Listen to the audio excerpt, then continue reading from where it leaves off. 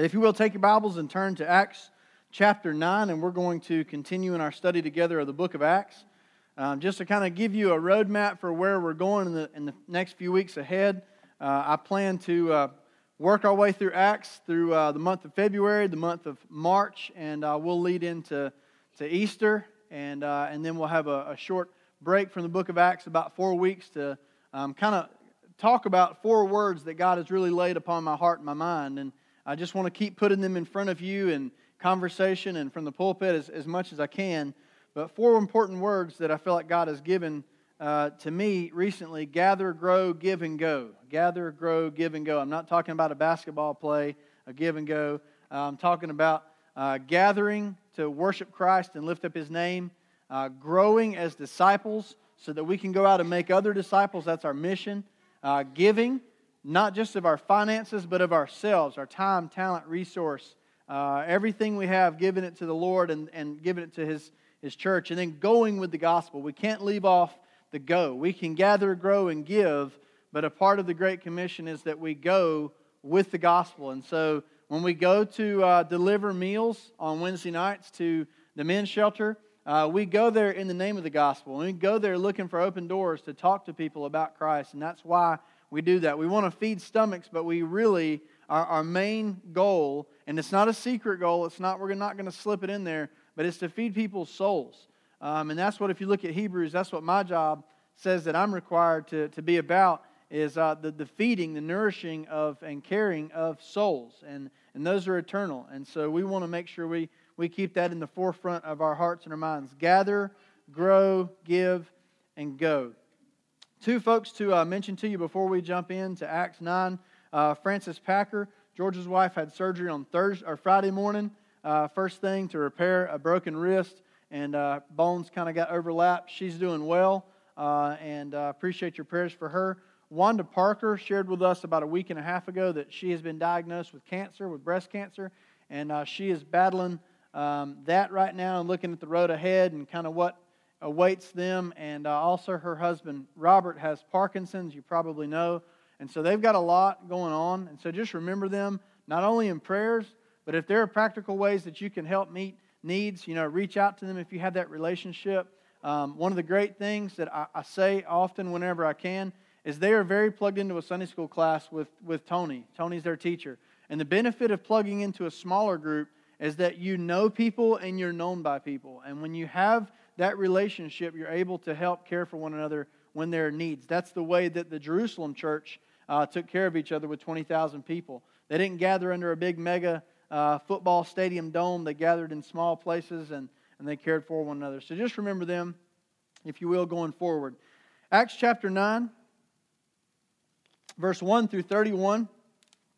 And I've titled my sermon, I couldn't come up with a whole lot of creative stuff this week. That well ran dry on me, so it's the conversion of Saul. So I hope that's pretty straightforward. Hope that kind of spells out what we're doing. But let's read that together so we kind of have an idea of where we're headed. Acts chapter 9, verse 1 says this: But Saul, still breathing threats and murder against the disciples of the Lord, went to the high priest and asked him for letters to the synagogues at Damascus, so that if he found any belonging to the way, from John 14:6, Jesus said, I'm the way, the truth, and the life. They weren't called Christians yet, they were called followers of the way. So these people belonged to the way.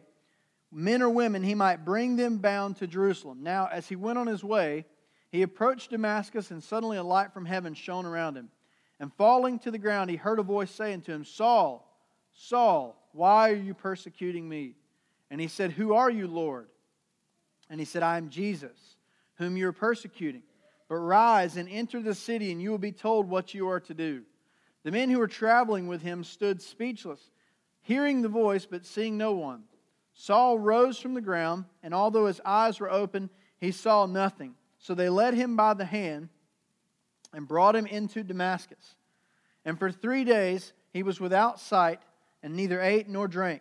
Now there was a disciple at Damascus named Ananias. The Lord said to him in a vision, Ananias. And he said, Here I am, Lord.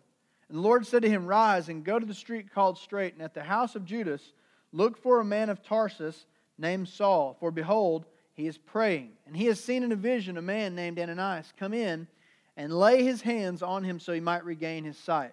But Ananias answered, Lord, I have heard from many about this man, how much evil he has done to your saints at Jerusalem.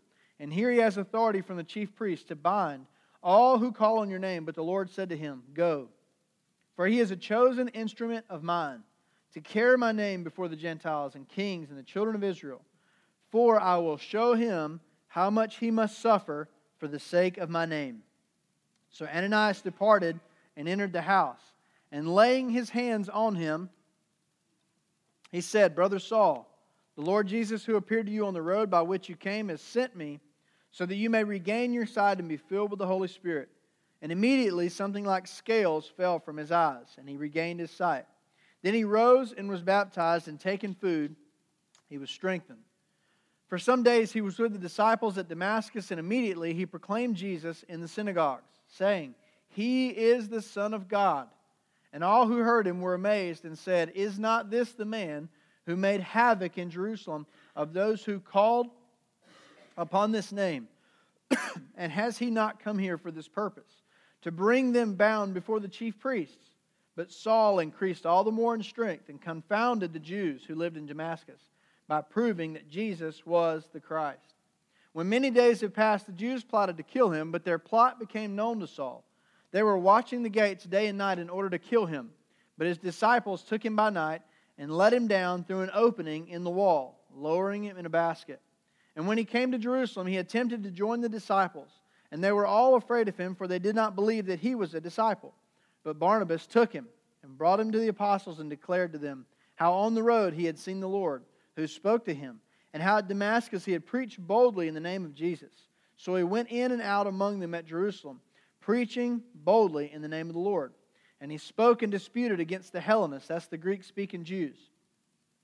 But they were seeking to kill him also.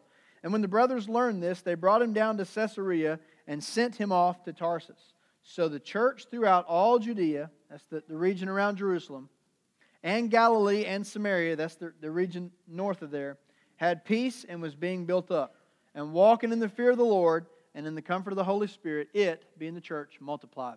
Let's pray together. Father, we ask you to take this word and help us to see in it this morning what you have for us, Father. We know that there is something you want to say to our hearts.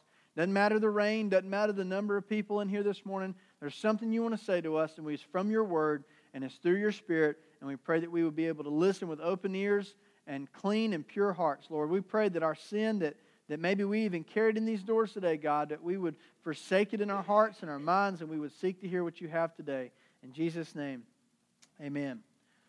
Well, in Acts chapter 9, we read about the conversion of Saul of Tarsus. He was a Pharisee who went from being what one writer called a fire-breathing terrorist to a gospel-proclaiming evangelist in one sovereign encounter, one sovereign collision, if you will, with Christ. You know, you think about it this morning, we are very culturally entrenched with religion. Certain religions are unpopular in certain parts of the country. You know, around here, if someone were to walk in here, perhaps dressed in Middle Eastern garb with a robe and maybe a turban or something of that nature, because of the events 17 years ago, we would likely be suspicious. We would be concerned. And to some degree, you know, that's kind of the culture that we live in. But Saul, in a lot of ways, we need to step back and realize that Saul was, he was breathing threats. He was breathing murder against the disciples that were living in the regions around Jerusalem. He was a terrorist to the first century church. So if we were living that day and we were gathered somewhere, he would be coming in here seeking to arrest me. He would want to arrest you. He would look for Carol Proctor, our deacon chairman. And he would look for Bradley Allen, who gave our offer in prayer. And he would look for folks and say, hey, you're coming with me, I'm locking you up, and I'm taking you away to be arrested. He was a fire-breathing terrorist, and God transformed him into a gospel-proclaiming, a gospel-preaching evangelist in one car crash, so to speak, one intersecting collision with the Holy Spirit. I would say that after the birth, life, death, and resurrection of Jesus Christ, that Saul's conversion encounter is perhaps the most important event in the history of our world. And you say, well, that's a big claim to make about this one event that happened here. But think about this. How many books did Saul or Paul come to write in the New Testament? 13. At least 13. Some people say Hebrews was a 14th book, but he wrote by number, not content, but by number, half of our New Testament. That has shaped Christianity across the world. So this one man has this interaction with the risen Lord Jesus, and because of that interaction, he goes on to write half in number of our New Testament. He's planted churches all over the Roman Empire that helped Christianity spread. This one man had an unbelievable impact. So nations and cultures and families and all kinds of things were shaped by this conversion. So before we talk about who he became after, let's look at who he was before. By birth, Paul, or I should say Saul, was a Jew. By citizenship, he was a Roman. By education, he was a Greek. He was born in the city of Tarsus, known for its university. He had impeccable Jewish credentials. He studied under the most gifted, the most respected rabbi of his day, a man named Gamaliel. He was immensely successful. He was wildly zealous. He was an aspiring Pharisee who saw Christianity as a dangerous heresy. He saw it as an offshoot, a spin-off of Judaism, and he made it his personal mission to stamp out Christianity. So if he came into your high school, Jada, he would look for the FCA club, and he's going to come in there and lock y'all up and take y'all away because he wants to stamp out any flicker of this Christian, what he thinks is a religion. What he doesn't understand is it's a relationship that is changing this empire. So what happened to Saul on the day that he was going to Damascus where he collided with Christ? 5 ways I've broken it up. We're just going to walk through the story. We've already read it. In verse 1, we see it says he was, I love this, breathing threats, breathing murder. Okay? If somebody comes up to you and they begin talking to you and they've got bad breath, do you notice it? Yes. If you're talking to them and you have bad breath, do they notice it? Yes. How do you know that they notice it? They get a funny look on their face, right? You kind of they kind of look like this. They're a little startled, and you kind of think, "Oh man, maybe I didn't, take care of some things this morning." Well, Saul was breathing threats. He was breathing murder. That vapor was spreading out before him. Literally, I think what Luke wants us to understand is that threats and murder and stomping out Christianity was the air that he breathed. It was what he lived for. If you stop breathing this morning, what's going to happen, Dart?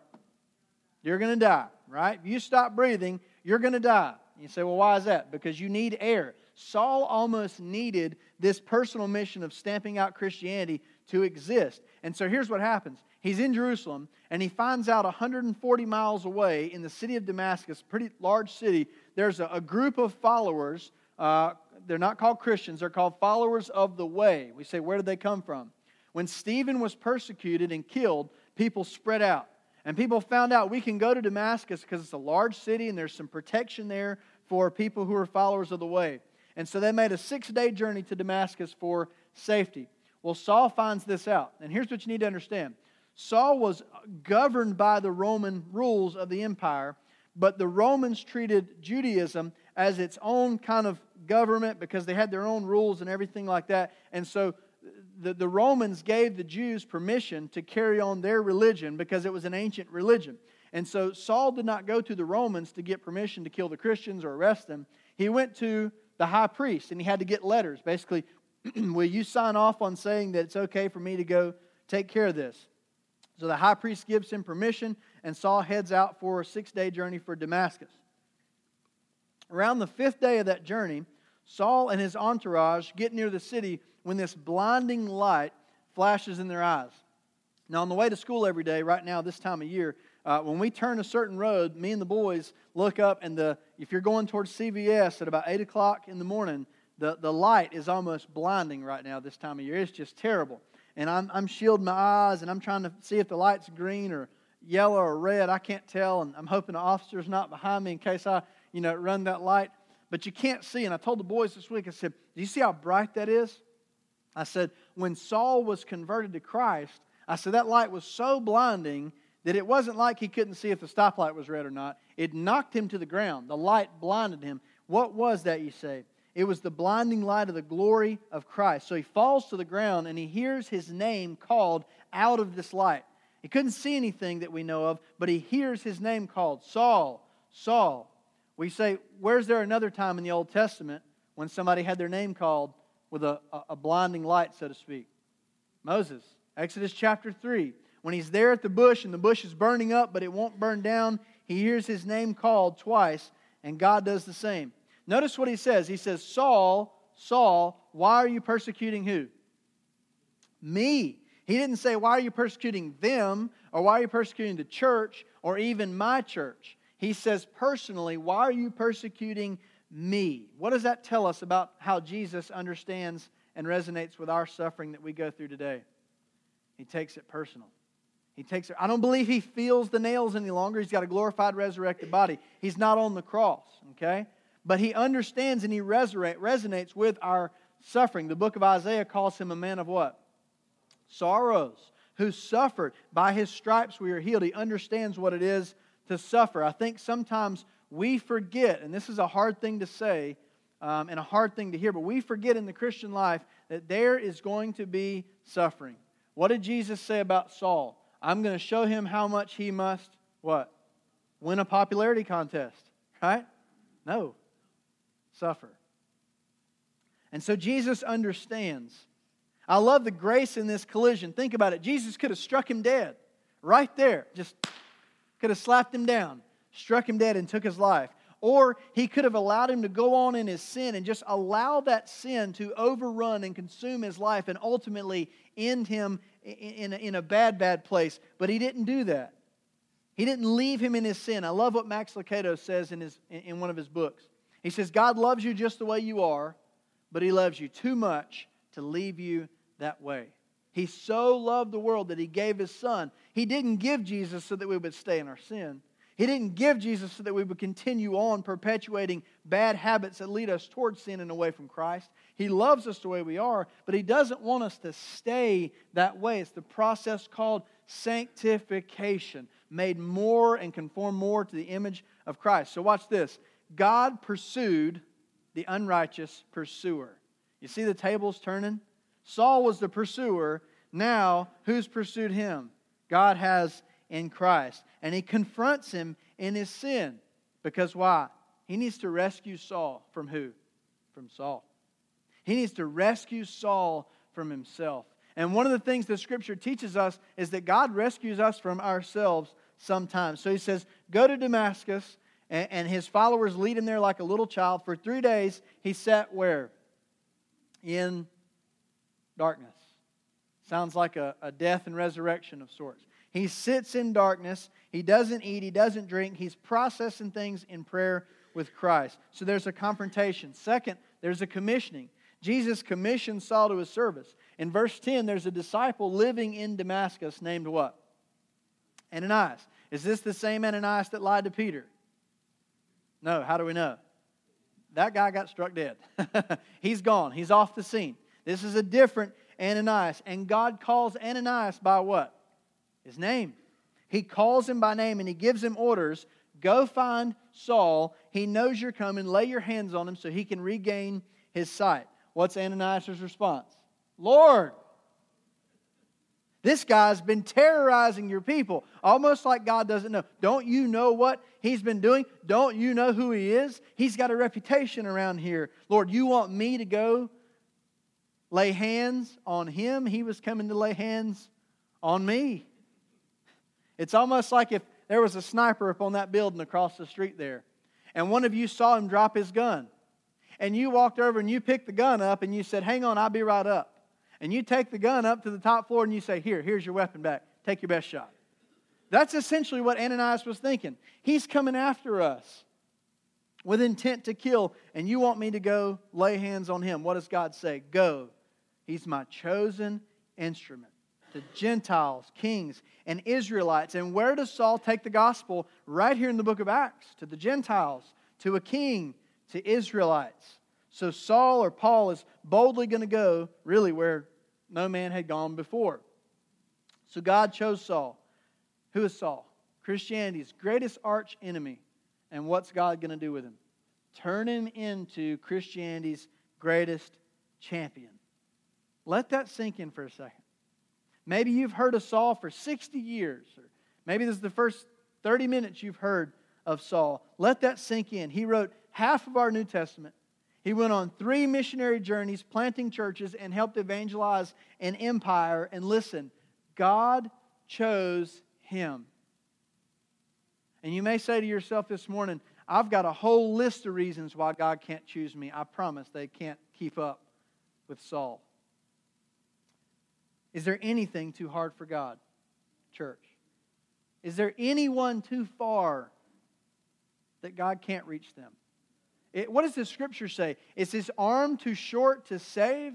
It's a rhetorical question. The rhetorical device demands a negative answer. His arm is not too short to save. Sometimes we're tempted, aren't we, to give up on people, aren't we? We all know someone.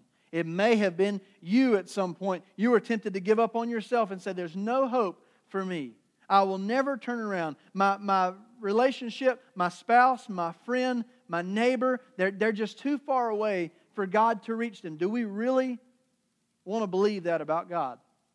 More than that, is that what the Bible teaches about God? No. There's no one too far gone that God cannot reach them. So Ananias goes and finds him and explains what's going on. And he lays hands on blind Saul and he prays. Listen to verse 17. I love it. Brother Saul. Brother Saul. In the Baptist church for many years, well before I was born, that became just a nice little tagline we threw on the front of somebody's name. Brother so-and-so, sister so-and-so. Think about what you're saying. You're saying we're a part of the same family. I'm not just Brother Josh or Brother Michael or Brother Tony or Sister Fran or Sister Nana. If you're saying that, what you're saying is we belong to the same family by what? Adoption. Through the blood of Jesus Christ. We belong together. He looks at this man who was trying to kill him, his bitter enemy, and he says, you are now my what? My brother. Saul, the bitter enemy, became Saul, the brother in Christ. What's the gospel doing? Tearing down barriers. Breaking down barriers. Verse 18, scales fell from his eyes. Just like the blinders came off, he got up and he was what? Baptized. He was immersed in water to show the old Saul with its sin was gone and dead. And he took some food. That's the commissioning. Number 3, the Jews are conspiring against Saul. Verses 20 through 30. He stayed there in Damascus for a while until what? He wore out his welcome. They got tired of hearing of him. They got tired of him being around the city. And he made himself public enemy number 1. Verse 21. Everyone who heard him preaching Jesus as the Messiah was floored. They couldn't believe what they were hearing because they knew the reason that he came was to prosecute, not to preach to them. And now what had happened? He became one of them. And so it says he grew stronger, probably meaning spiritually, and he stumped the Jews in debate. Here's what we need to remember. God blessed Saul before his conversion with some natural abilities of intellect. He was born as an unbeliever like all of us are, and he was steeped in Judaism, but he had an unbelievably keen mind, probably one of the most brilliant minds that's ever lived. You know what God did when he saved him and Saul was converted? He used that natural ability now for his good and for his glory and his kingdom.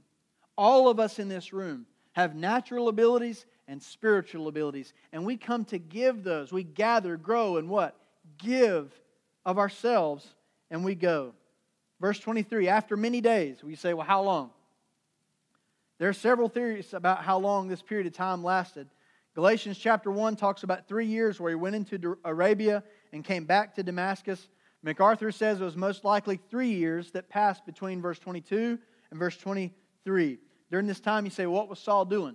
We don't exactly know, but we have some idea that he was studying and preparing and getting ready for the next leg of his race. Verse 23, he learns about the plot to kill him. So he goes to kill people in this city, and now what's happening? He's the one being hunted. The hunter turns into the hunted.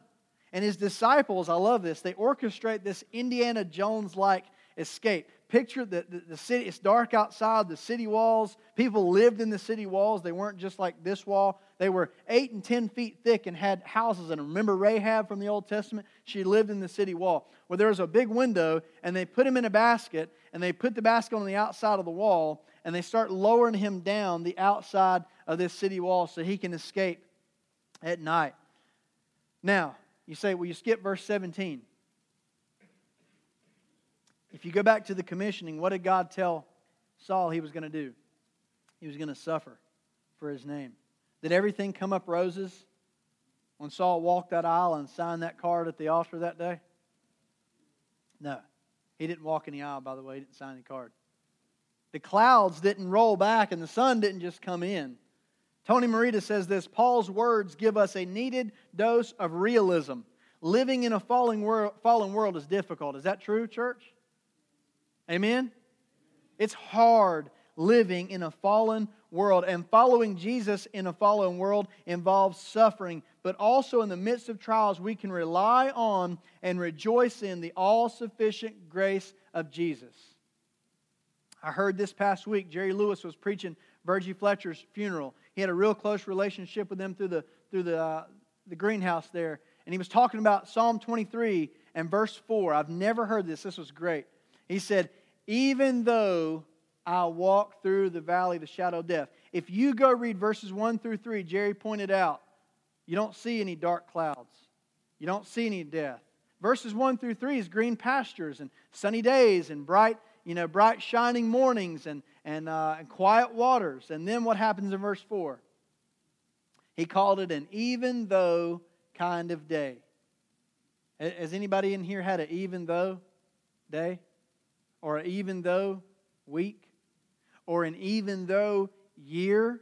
And you get to the end of the calendar and you say, boy, I can't wait to flip it over to January. Things are going to be different. It's not always the case, right? Life doesn't magically shift because we flip a calendar or change it out and now it's January 1. Some things carry over and continue on. Some of them are the result of the consequences of our sin. And we carry those with us. Some of the suffering we bring on ourselves is our own. Some of it has nothing to do with anything that we chose. It's what God places in our path. And somehow we process it through what the New Testament talks about being ultimately for our good and ultimately for His glory. And He brings glory out of that suffering. How does that work? I don't fully understand that. I dare say you don't either. You've walked through some even though days in verse 4, I'm sure, where you said, boy, this is an awful, deep, dark cavern, a cave that I'm stuck in. How much longer, God? Well, you know what? That's a good question, isn't it? You know why it's a good question? Go read Psalm 13.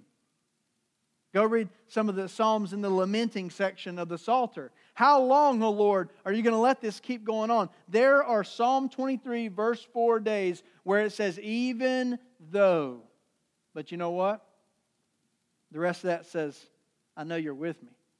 Your rod and your staff, they comfort me. We don't get stuck there because He's leading us to an eternal weight of glory one day that we will inherit in heaven. You say, man, I'm really suffering. Listen to Paul. 2 Corinthians 11, don't miss this. He was flogged how many times?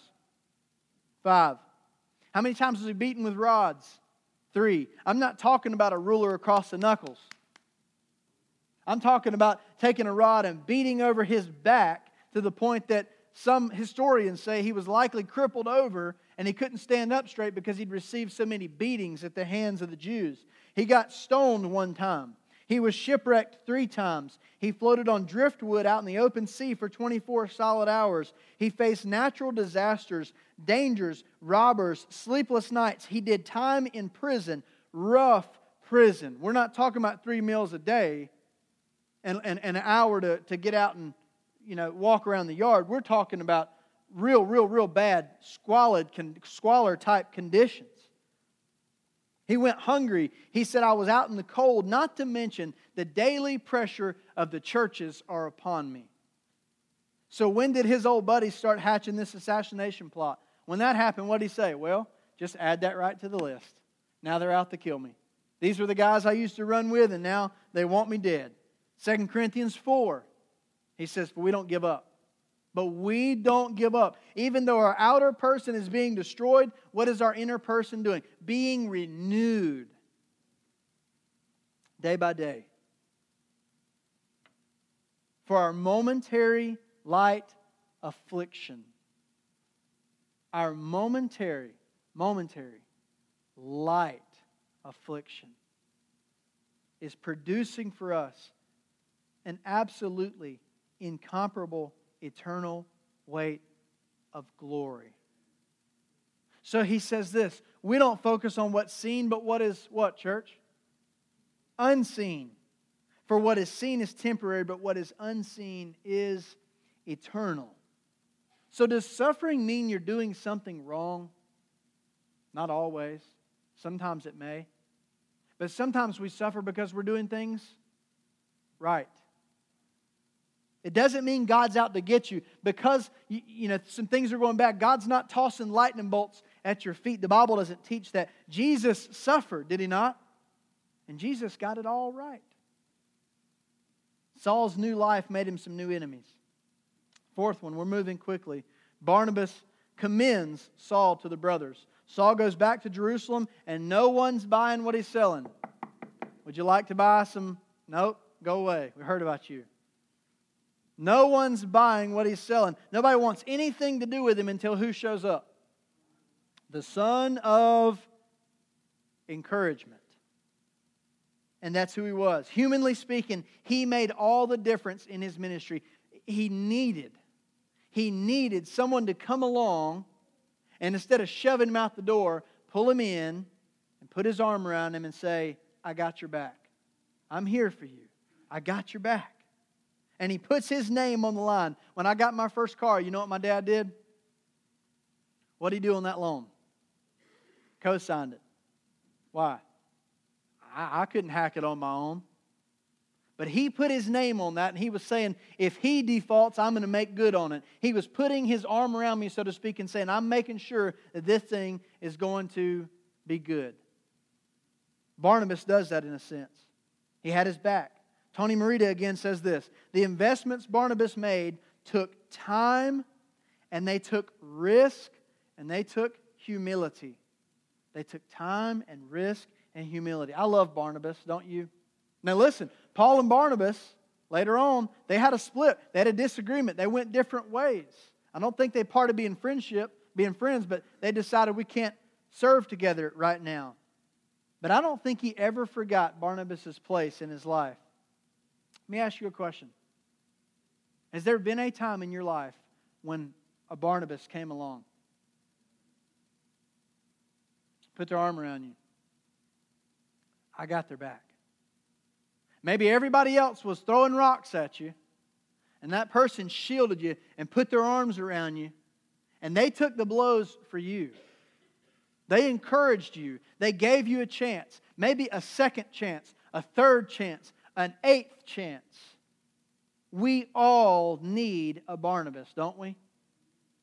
Somebody around us needs a Barnabas. God may be calling you this week to be a Barnabas. Maybe instead of being a Caiaphas, we need to be a Barnabas. You say, who was Caiaphas? He was a high priest. He was signing the letters. Maybe we need a Barnabas. Maybe we need more Barnabases in the church, in the community. Maybe we need to step back and look in the mirror and say, God, am I Caiaphas or am I being a Barnabas? And if I'm not, what needs to change so that I can put my arm around somebody who needs me right now? He took a chance on Saul, and listen to me, it didn't just change Saul. It changed an entire city. It changed an entire empire. Barnabas played a huge role in the church. Huge. We look at the gifts in the New Testament, the spiritual gift list, and we say, oh boy, preaching and teaching and leadership. Yeah, that's the A+ gifts. I don't think any of them are A+ gifts. I think they're all A gifts. You know why? The Holy Spirit gave them. And you say, well, I just have the gift of service. I'd rather be behind the scenes folding the cloths or filling up the juice for the big breakfast or what. That's okay. You know why? If the Holy Spirit gave you that gift to serve Him, His church, the people around you, your community, you know what you do? You offer that gift and you give that gift. Gather, grow, give, and go with the gospel. And the last part, quickly, the result. The church continues to grow. Verse 31 tells us, 30 and 31.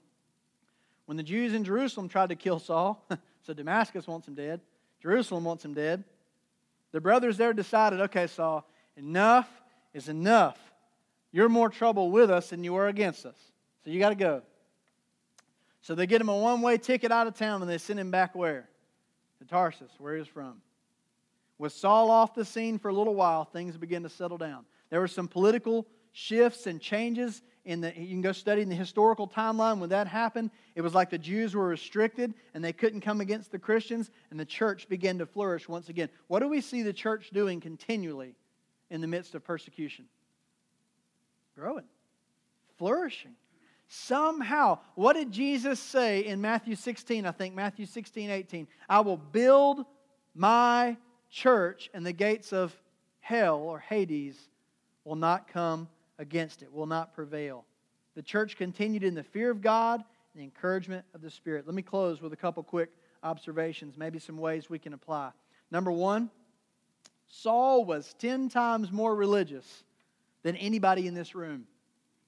He was honest. He was earnest. And guess what? He was dead wrong. Somebody asked me about my story. I say, man, I didn't wreck my life in a ditch with drugs and alcohol. I don't have that kind of testimony. You know what my testimony is if I were to share it with you?